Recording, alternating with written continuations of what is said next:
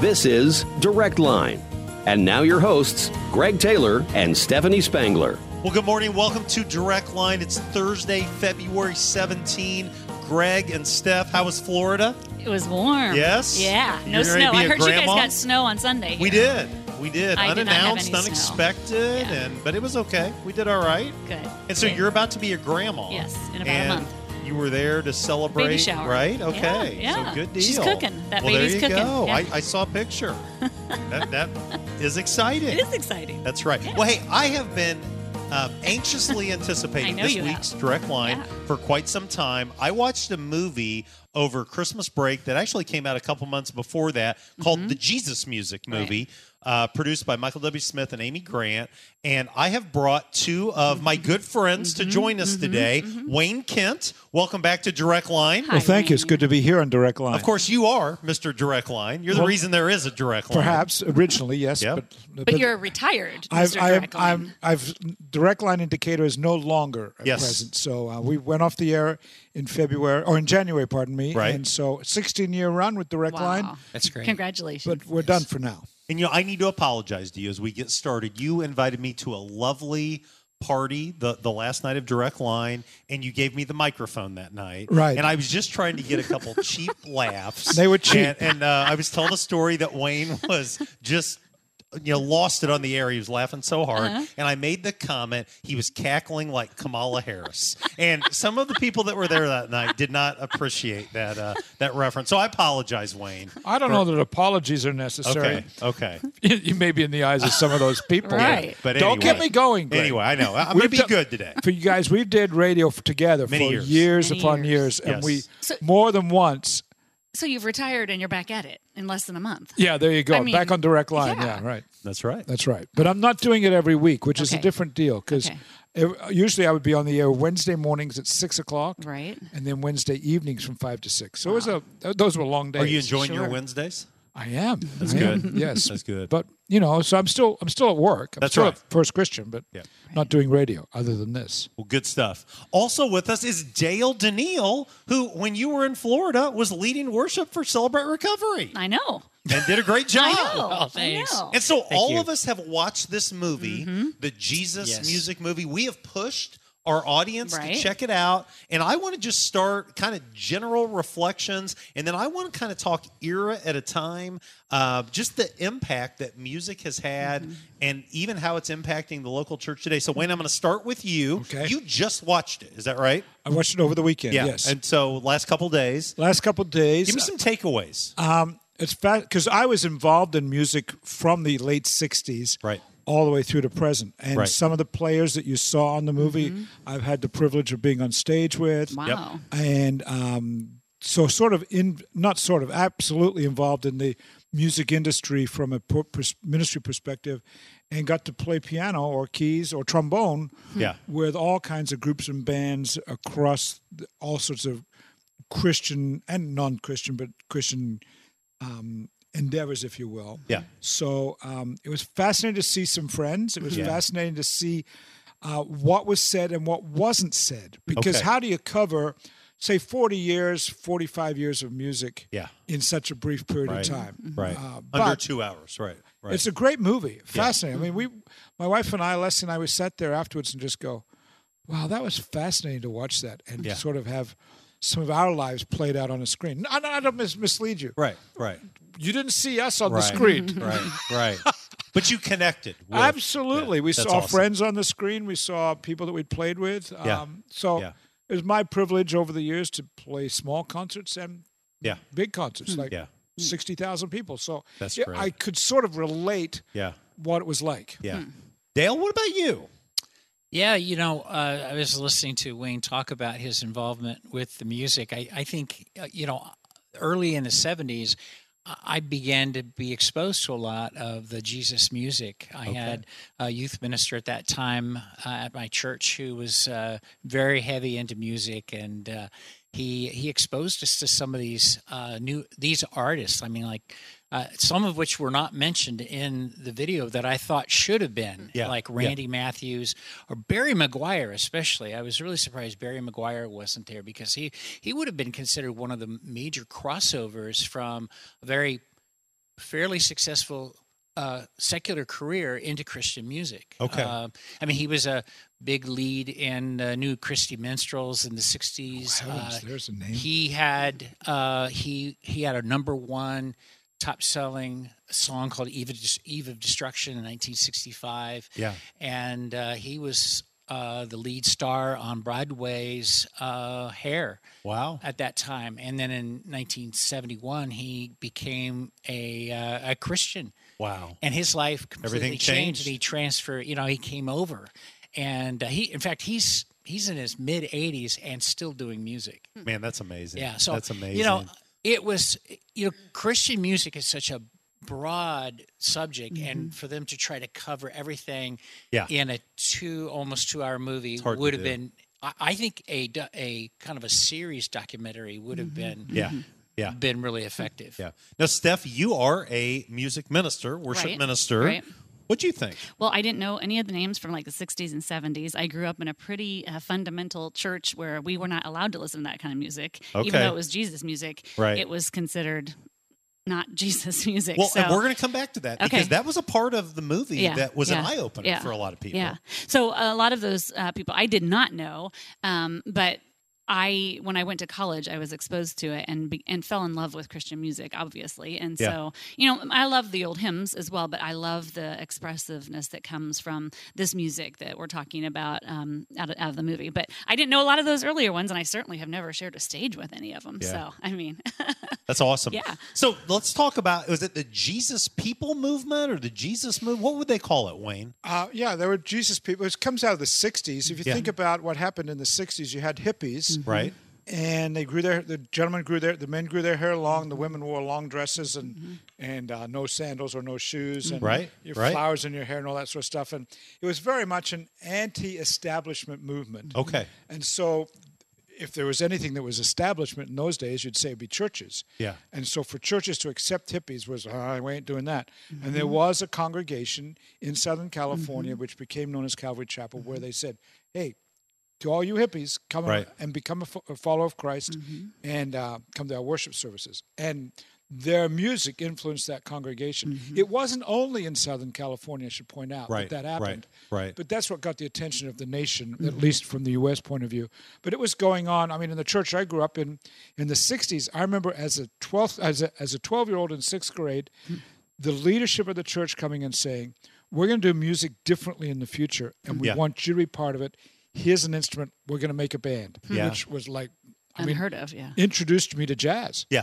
Yeah. Wow. Stunning. Some of the names that were mentioned: Glenn Kaiser from the Resurrection Band, Chuck Girard, Greg Laurie. I mean, he's a great evangelist today.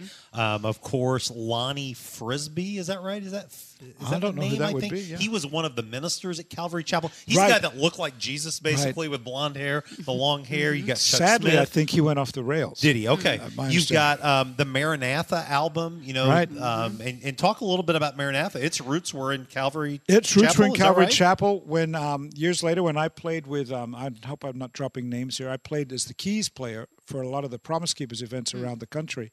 And it was basically Maranatha guys that were all, they were all the Maranatha guys who were in the band for the most part, or singing. Yeah. And so that was hanging out. Again, names that weren't mentioned in the movie, but they were all there, Yeah.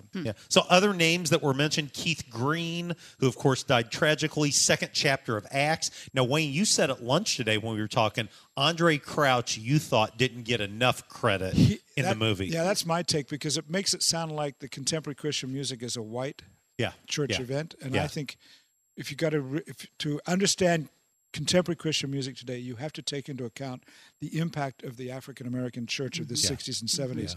I played a gig with Andre Crouch. It was probably one of the most nervous times I've ever been, because you never knew where he was going to go. He'd just be pulling.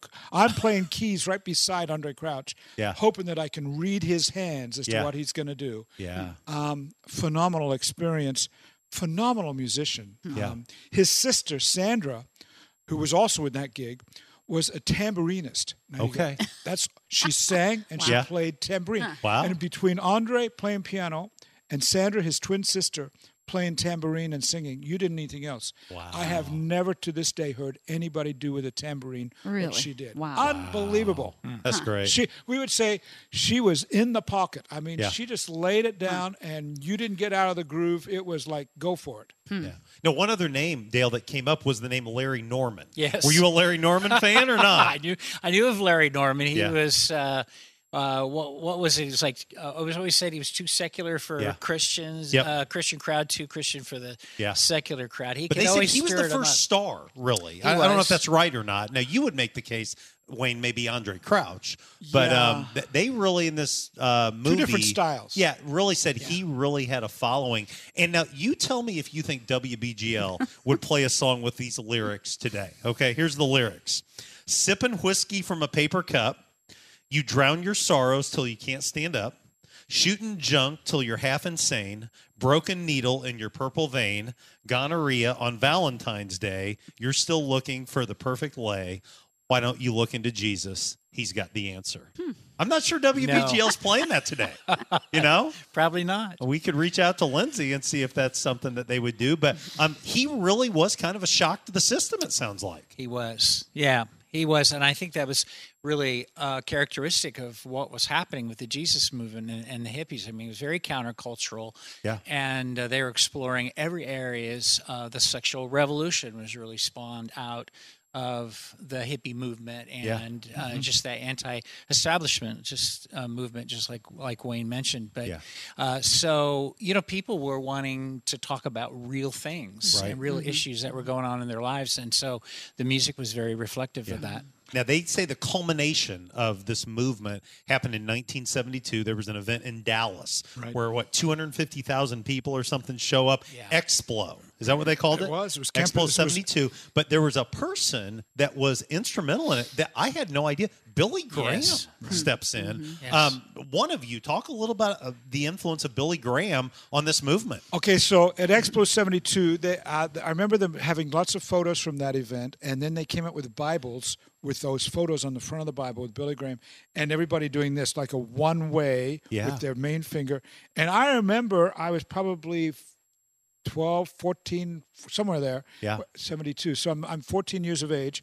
I remember getting a stencil of that and putting that one-way sign on my jeans, on the thigh of my jeans. It'd be like ninth grade, so that people would know, from my perspective, there's only one way. And that event in Dallas influenced me to have enough guts to actually do that in high school. Wow. Yeah. I think the other thing about Billy Graham, because he was such an unlikely hero, unlikely supporter of what was happening with Jesus music, because you had almost across churchdom, there was such an anti-movement of the Jesus, feel for the Jesus movement. Watch out for these people. I mean, even many of those within Billy Graham's circle were very concerned about him taking this stance. Right. And he was adamant about it. He said, we have to embrace this because this is where, if we want to reach the next generation, this is what we need to do. And I've always had a great admiration for Billy Graham, and when I saw that in the documentary, it went, I think, Elevated tenfold at that. He appears twice in this case, and then a little bit later. We'll talk about that a little bit later. But I just thought, what a pioneer he was.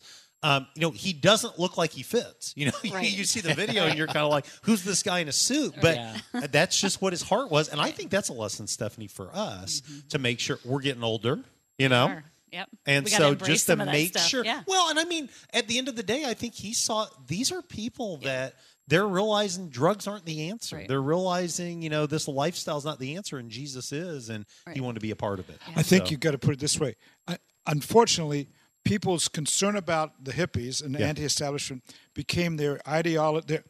It became their ideology, and they began to judge character and culture by their ideology instead of their theology. And ideology became theology, and we ended up with a whole sorts of mess across the board. Well, we could go on and on, but this is a very long first segment, so we're going to take a break. Okay. When we come back, I want to talk about the transition that took place into the 1980s, and I think you're going to recognize some of the artists in the 1980s. Yeah. You're listening to Direct Line. Wayne Kent, Dale Daniil, Steph and Greg. We'll be right back after. You want to be confident that your investments are working for you. Wouldn't it be nice to know that you don't have to go far for the guidance to help make that happen? Dean Crandall works right here in Danville at Morgan Stanley's local office. As your financial advisor, Dean can help create a wealth plan and help you manage your investments, and he can help you work towards a comfortable retirement too. To make an appointment with Dean Crandall, call 217-477-0025. Morgan Stanley Smith Marnie LLC. Member SIPC. Looking for a job that offers flexible hours, competitive pay, 401k options, and a few extra perks? This is Deanna Witzel from the Witzel Family McDonald's, and we are hiring. This is Rob Witzel, Area Supervisor. We are hiring managers, custodians, and crew members at all locations in Covington, Danville, Oakwood, Hoopeston, and Georgetown. Hourly pay for custodians and crew members is up to $13 an hour, and manager pay is up to $17 an hour. Just fill out the online application today at mchire.com or stop by any of our locations. Lakewood Insurance Agency can fulfill your farm and business insurance needs. As a result of our expertise in the insurance industry, we carefully examine your current coverages and recommend options best for your operation. Whether we insure you domestically or directly with Lloyd's of London, Lakewood has the experience to provide the best insurance for you. Service is most important in our agency. Bill and Mary Lou Knight and Justin Silver have your best interests at heart. Find Lakewood Insurance Agency on Facebook or call 217-260-5647. Hans Tank Wash is thankful for the impact of Women's Care Clinic in Danville. Hear now from Executive Director Bethany Hager. For almost 30 years, Women's Care Clinic has provided free services to local women and men making pregnancy decisions. We offer pregnancy testing, ultrasound scanning, parenting education, group support, and assistance with all the items parents need to welcome home baby. Thank you, Vermilion County, for all your support. Find us at danvillewcc.org or call 217-431-0987. You know, it's easy to make promises. The hard thing is keeping them. Sunset promises to carry your load at a most difficult time. To the communities they serve, they promise to be there for your children, your churches, and your organizations. Sunset promises to help our veterans. They will support them with the same level of commitment these veterans had as soldiers defending our freedom. I'm Judy Fraser, and if you're looking for a family that keeps their promises, I would suggest you make just one phone call. Sunset Funeral Homes and Cremation Centers. Robinson Chiropractic wants you to know that you're never too young or old to benefit from chiropractic care. Robinson Chiropractic can help increase your mobility and range of motion. Plus, regular alignments just make you feel better.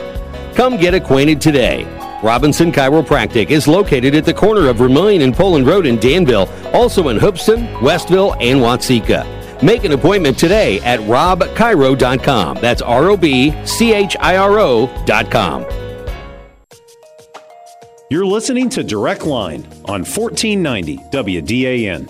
Well, welcome back to Direct Line on this Thursday morning. We're so glad if you stuck around with us for the first segment. You know that we're going to keep talking about Christian music, yes. And so I hope our friends are listening, and that some of the names that we talk about this morning will bring back some good memories, maybe of growing up, and you know, maybe some of that transition for you. I mean, I was born in '69, so these '70s people that we're talking about, I really didn't know. But let's talk '80s. Those are my kind of people that I recognize. I thought the movie did a great job, basically transitioning from the Jesus people movement in the early days into when it really kind of became an industry in a lot of ways, and how it was the fastest growing type of music in America, that people were just really drawn to it, really excited about it. And so this would be groups like DeGarmo and Key, Stryper, Petra. You remember those guys? I remember, and I remember being told they are of the devil. They're of the devil. So let's get into because that. of their looks. Well, really, and I mean, I guess their sound too. But. Well, you know, Stryper. I mean, they looked like Kiss. Only, you know, the colors were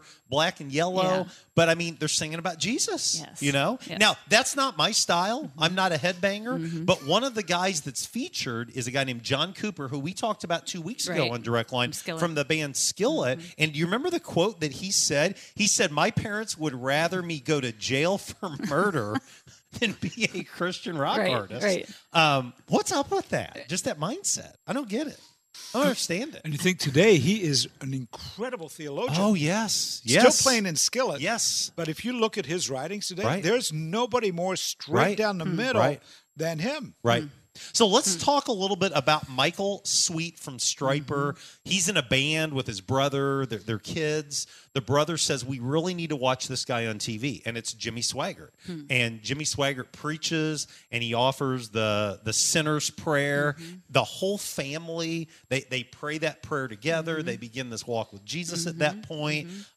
He says in the movie, basically, he was our spiritual father in all of this. And then a couple years later, after Stryper's kind of hit their peak, they show a Jimmy Swaggart session taking place, and basically holding up an album of Stryper that Michael Sweet's on, and basically saying, this is of the devil. This is the devil's music.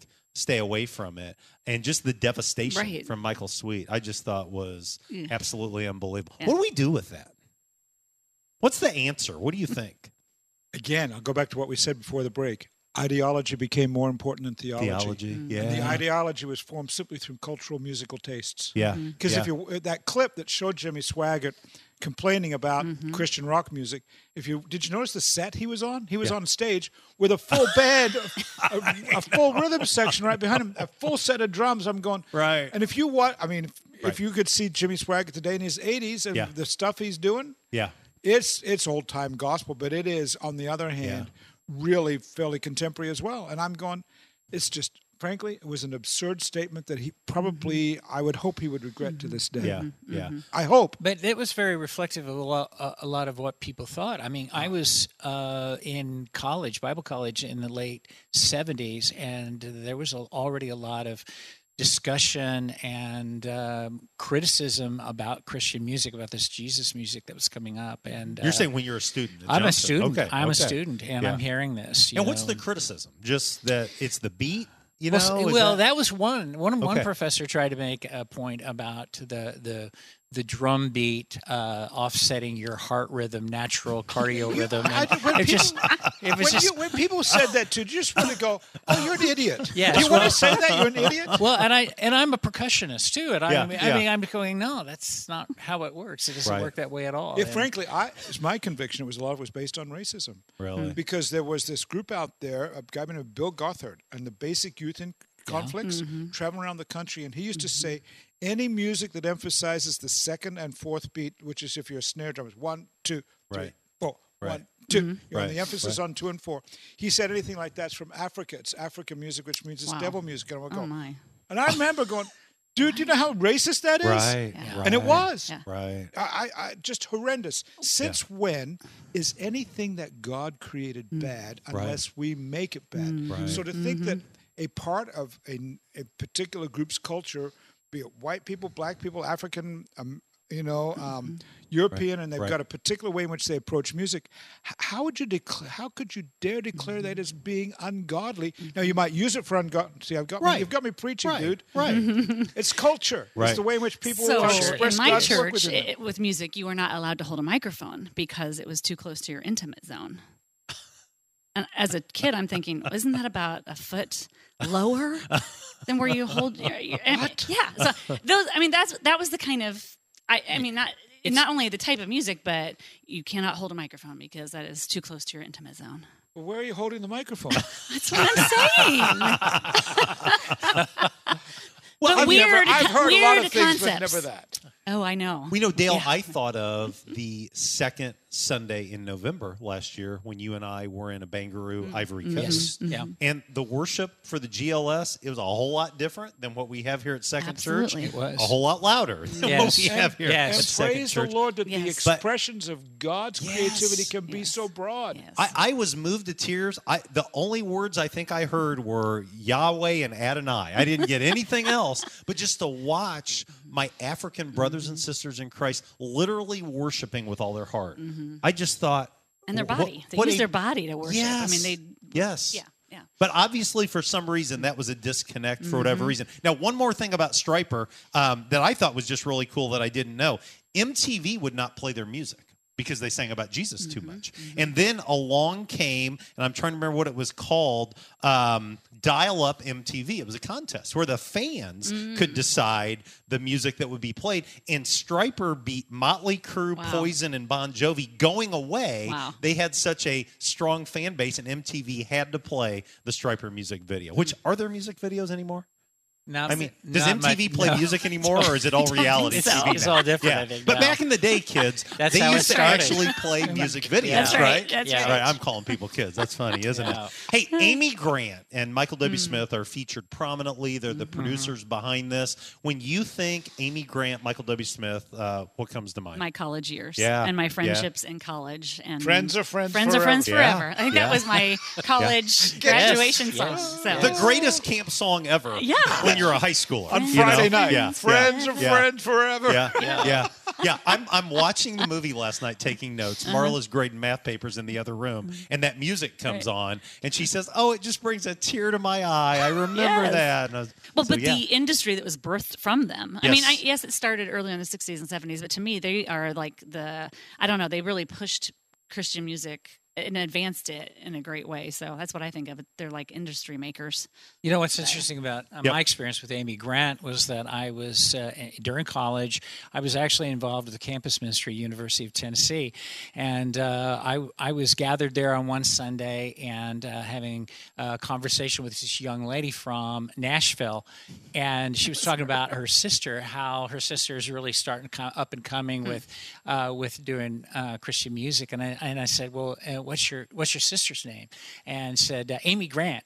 And I had never heard of her name before. Right. And she got an album. She had an album with her and showed me her first album, which is this kind of taupe, sepia color, just very kind of abstract picture. It wasn't very complimentary of Amy. And I'm looking at it and go, well, you know, the sister has the looks, but Amy's got the voice, you know, and that was my. I'm serious. I'm serious. That was my first. That was the takeaway experience with Amy Grant. And well, she kind of talks about it, how she wasn't flashy, you know, no, and I she think wasn't. Someone, maybe Bill Gaither, wanted her to come in and sing at a concert and had talked about Sandy Patty and how Sandy Patty had just brought down the house. And she said, well, if you're looking for someone to bring down the house, you're probably not looking for me. And here's the quote she said. She said, my music is more like a good, comfortable pair of house shoes. And it is. It is. But I will tell you, before long, she probably became the face of Christian music in a lot of ways. In the 1980s. Yeah. And so in that, she was one of the first people to kind of really try to cross over into the mainstream music world, but that was not embraced by all. There were some that really pushed back. Greg, us Christians were such a judgmental group. We when people say Jesus said don't judge, you're taking that out of context. Right. No, if you're a follower of Christ, you have to make judgments every day about what to do and what not to do. Right. And you have to make judgments who you're going to hang with and everything. But on the other hand, as Christians, I mean, I speak for myself or for Mike, we got so many hang-ups and we transpose so many of our struggles onto other people, and thus we become judgmental. And I go, give it a rest. Give it a rest. Is someone striving with everything they can do to honor Christ? Yeah. Does it really have to be Christian lyrics to honor Christ? I don't think so. Well, and to me, the fact that you have someone like that going mainstream, I would much rather them sing along to a song like that than some of the other songs. Baby? Well, whatever song may be. Yeah. But someone that you know this is a Christ follower, you know this is someone that believes that Jesus is the answer. I mean, there is a lot of garbage out there, to use your term earlier. There's a lot of perverting that has taken place out there. I just don't get that. As Larry Norman said, why should the devil have all the good music? That's right. That's the right. truth. Right. That's right. Why should the devil have all the good music? But I remember, I think it was DeGarmo that said along these lines, he said, this song's going to be a hit. This album's going to be a hit, but you're going to catch a lot of hell. And they did, it sounds like, from Christians. And there was a quote by Mylon Lefevre. You guys remember Mylon Lefevre? Here's what he said. Rejections from the world, they're no big deal. But rejections from the church, this is your family. See, you got to remember, a lot of this whole stuff started back in gospel music with gospel quartets. The Lefevres were a family gospel quartet, and he broke tradition and said, I'm not going to do gospel music quartet style. Wow. And he went out and started doing rock music, and it got him in a lot of trouble. Okay. And so in many ways, this Christian music industry, if you go back to the 40s and the all-night sings of gospel quartets, and then families would come like the Spears, and then 60s you got the Gaithers, the Cathedral Quartet, the Blackwood Brothers, all of those. Trust me, there was a lot of industry involved in that, on all that stuff back then as well. It just moved with the Jesus movement from gospel quartet, Daddy sang bass, Mama sang tenor stuff, to actually having orchestrations and drums and some rock and roll. I remember when I was a kid when Elvis Presley came out with his Hymns album. And it's what put Bill Gaither on the map, because he recorded Bill Gaither's song, He Touched Me. And suddenly Bill Gaither became a household name because Elvis recorded one of these new songs, 1962, 63, these new Christian songs. And that, if anything, I think you might be able to think about, that maybe is when the industry changed. Okay. It could be. Could be. One of the things that was just heartbreaking for me was the number of struggles that many of these artists had. And some of it was of their own doing. Some of it was heartbreak involving children or tragedies along the way. But there was this interesting conversation. I think I want to meet Bill Gaither. I mean, he just seemed like a great, great person. Listening to him talk. Why do it soon?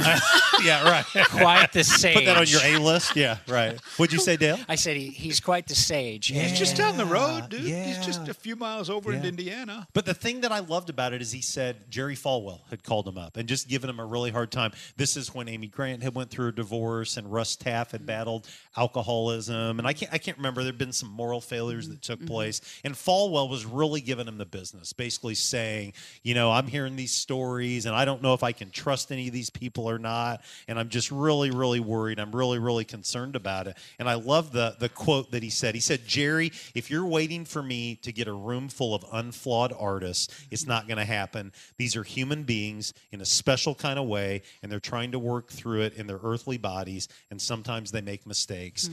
That just sounds like grace, didn't it? Yeah, for sure.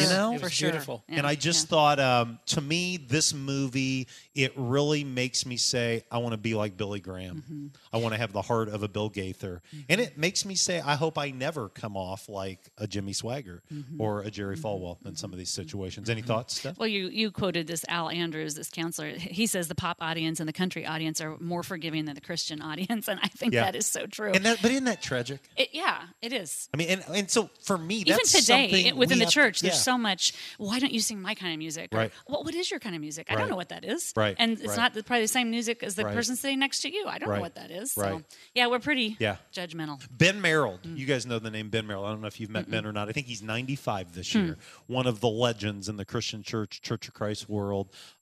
He said that he used to tell his worship minister, if I come to a Sunday morning service and I love the music, it just appeals to me every way, I'll need to find a new worship minister, because we're not trying to connect with the 83-year-olds.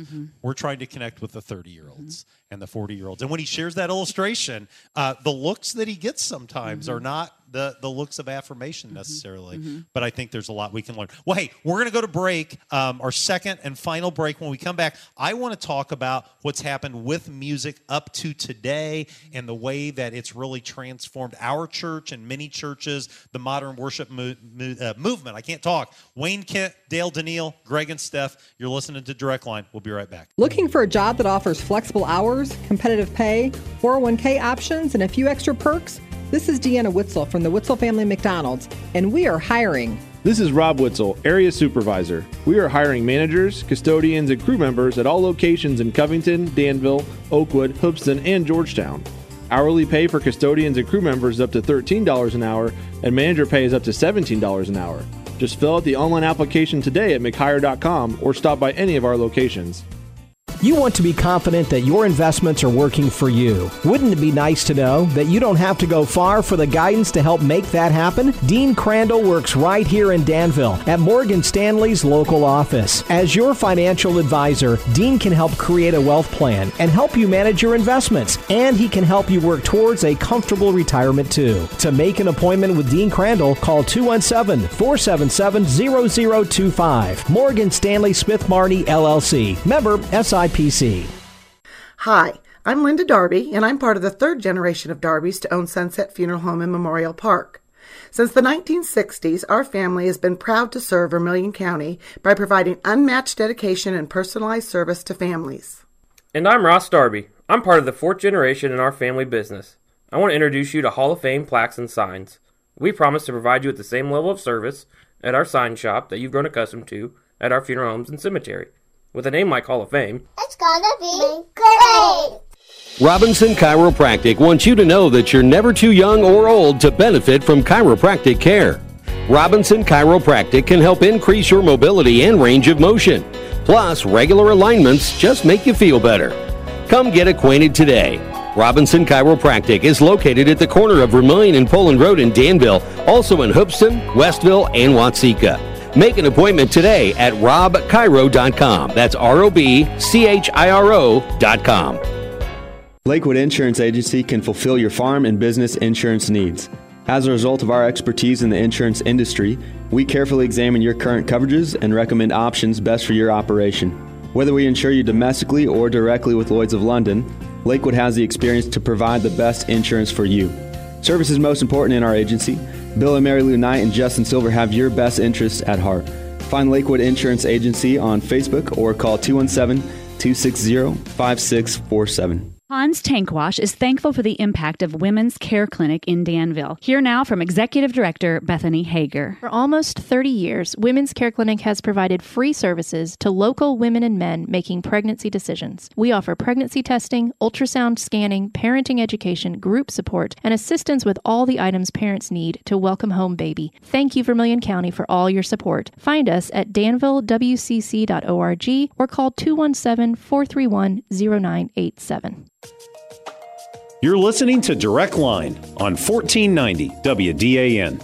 Well, welcome back to Direct Line. It's Thursday, February 17. Greg and Steph with our friends Dale Daniil and Wayne Kent. We're talking the Jesus Music movie and just Christian music in general, but we couldn't do Direct Line without our great sponsors. Who we saying thank you to? Yeah, we're thankful to Dean and Gina Crandall with Morgan Stanley, the team at Hans Tank Wash, the Darby family with Sunset Funeral Home, Don and Deanna Witzel with McDonald's, Chris and Daisha Robinson with Robinson Chiropractic, and Bill and Mary Lou Knight with Lakewood Insurance. And so one of the things that this movie does not expand upon as much as I would have liked is really the impact of the modern worship music, I would say, in the last 20 years. Okay. And they do a little bit with Hillsong. They do a little bit with Delirious. You see Chris Tomlin some, but it seems to me that many churches have transformed in the last 15, 20, 25 years, maybe more recently than that, because of the phenomenon of modern worship music. First of all, is that right?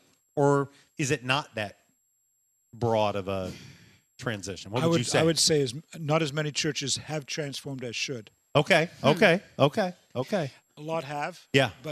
And I'm not. Some people think, well, if we start using contemporary music, our church is going to be fixed. No, it's not a panacea. Yeah.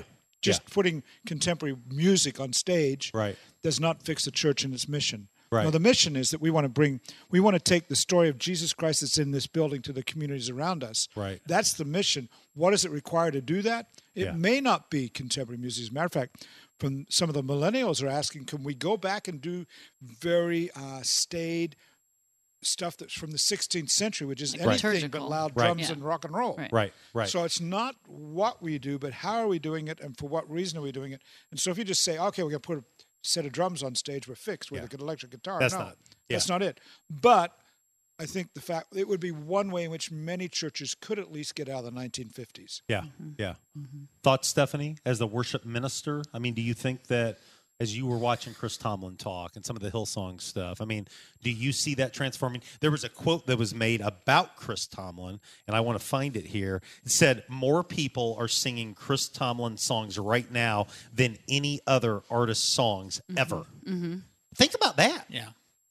That's pretty big. But I wouldn't say that he would be near as popular as maybe an Amy Grant or a Michael W. Smith mainstream wise. I think people know his songs, but it's not he that's being marketed. At least that's my perspective on that. I don't know. The only way you'd know is to look at royalties. Yeah, well, that's true. Yeah, I'm not saying he's hurting. Right. I'm not saying that he's not doing well. Right. But there was this really cool story in the movie where Louis Giglio, great preacher, and Chris Tomlin, they're leading this week of church camp. And Tomlin wakes Giglio up late at night, and he says, I got to play a song for you. And he starts playing the song. I think it's We Fall Down was the song. And he said to Louis, he said, do you think I could play that song tomorrow night during the worship service? And Louis Giglio said, Chris, people on every continent are going to sing that song, you know? And that's the transforming power of worship music that I think really takes off. So, well, I guess if it's anointed by God, it's going to be used no matter if it's a hymn or a new, worship song. I just like variety. Yeah. And I think you can't have variety if you don't embrace the new. Right. You can't have diversity, or you can't have that variety if you don't embrace some of that. I think it's good to hold on to the old as well. Yeah. I mean, I think people roll their eyes when we sing a song from the 80s. Oh, like, why are we singing something this old, in 80s? But for some people that has touched them very deeply.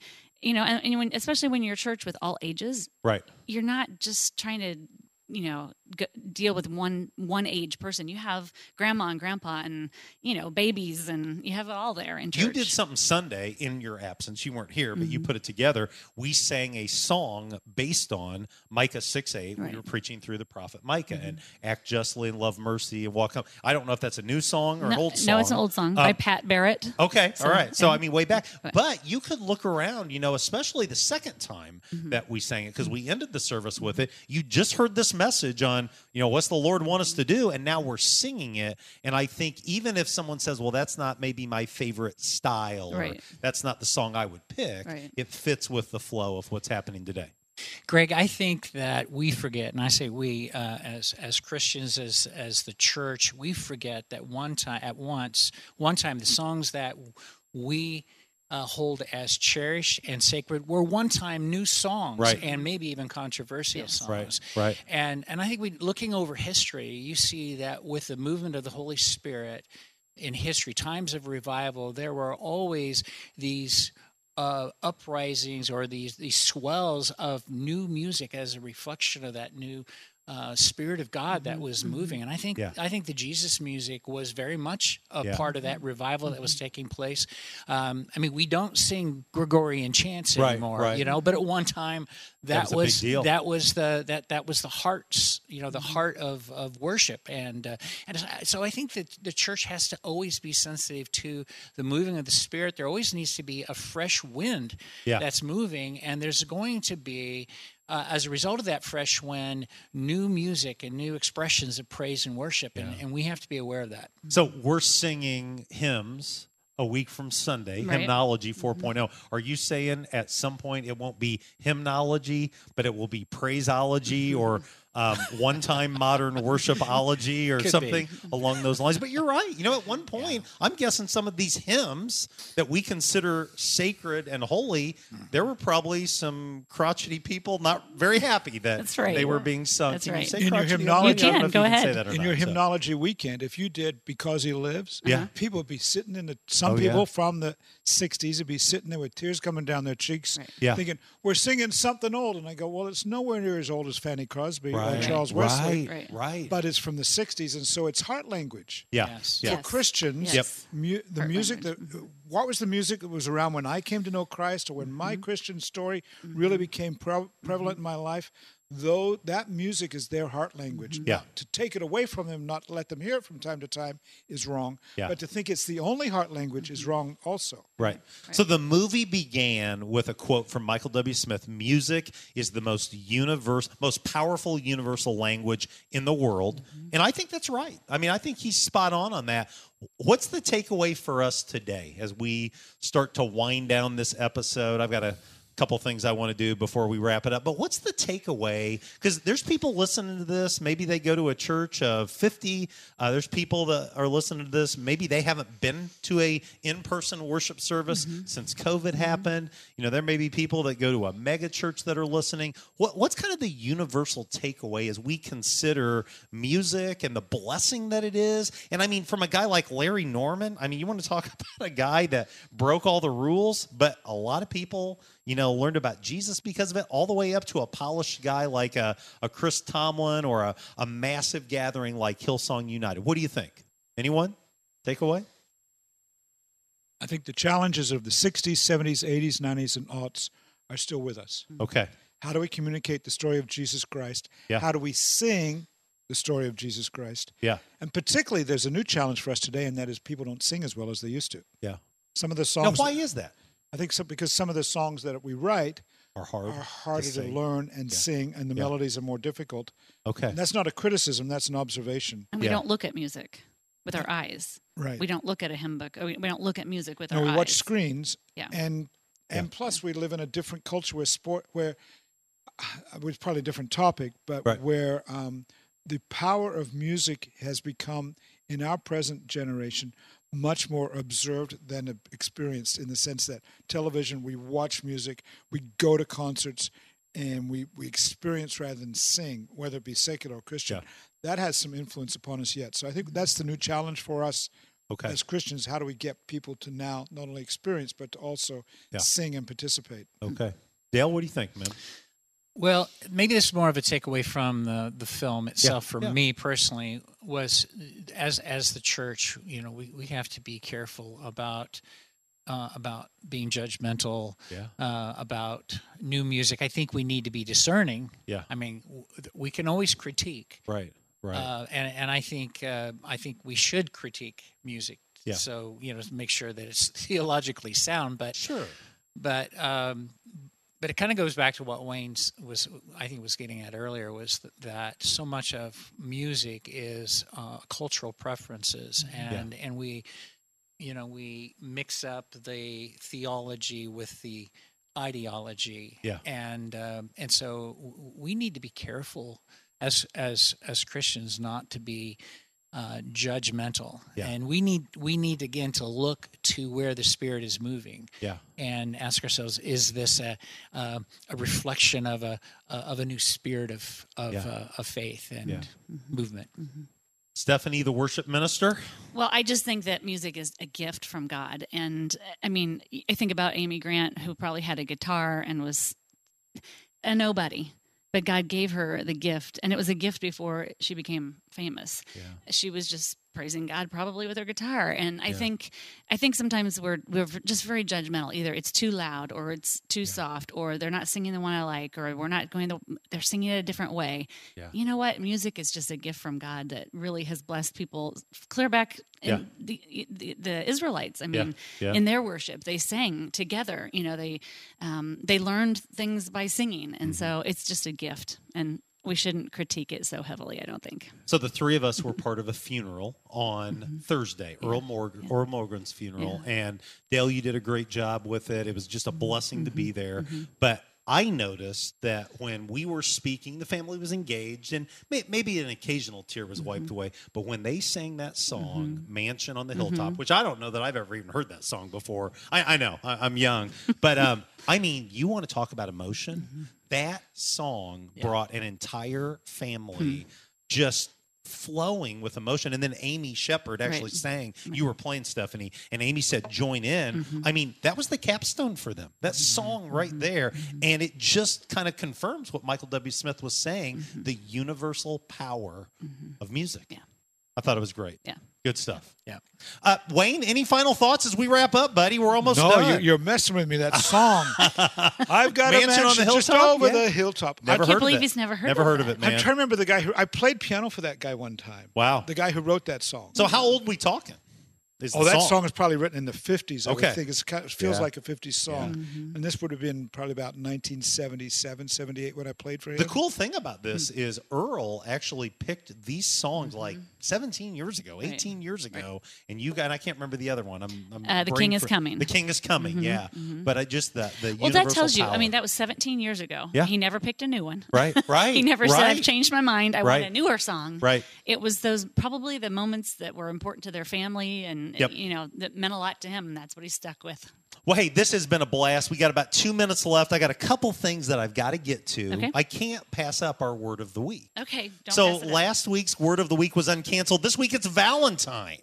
Okay. And so, this week was Valentine's Day. Do you know the story behind Valentine's Day? It goes back to 270 A.D. when Saint Valentine, a holy priest in Rome, was executed by Claudius the Cruel, the emperor of Rome. He was very, very frustrated that his army wasn't tough enough. They were falling in love. They were going off. They were getting married. They were, staying committed to their wife. And Claudius decided enough was enough. And he said, I want no more marriages. I want my soldiers to be tough.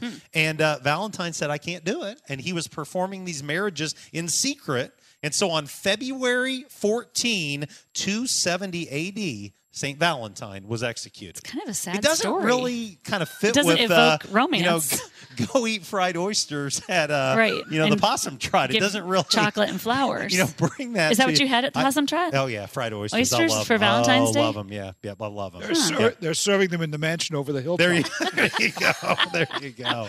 Did Marla eat one of those? No. Okay. The guy's name was Ira Stamphill. Okay. And the reason the song became popular, I just looked it up. Yeah. Is another one that Elvis Presley. Wow, that's good stuff. Recorded. Hey, good news segment as we wrap up. My friend Pastor Thomas Miller, New Life Church of Faith, is going to have our friend Dale Ronaldo Hudson at his church this Saturday. Men are invited to come at 10 o'clock. Ronaldo's got an incredible story of transformation, and you will be blessed if you are there. So, Wayne Kent, thank you. Dale Daniil, thank you. Thank you. Stephanie, as always, thank you. You're welcome. All right. You've listened to Direct Line. We'll see you next week.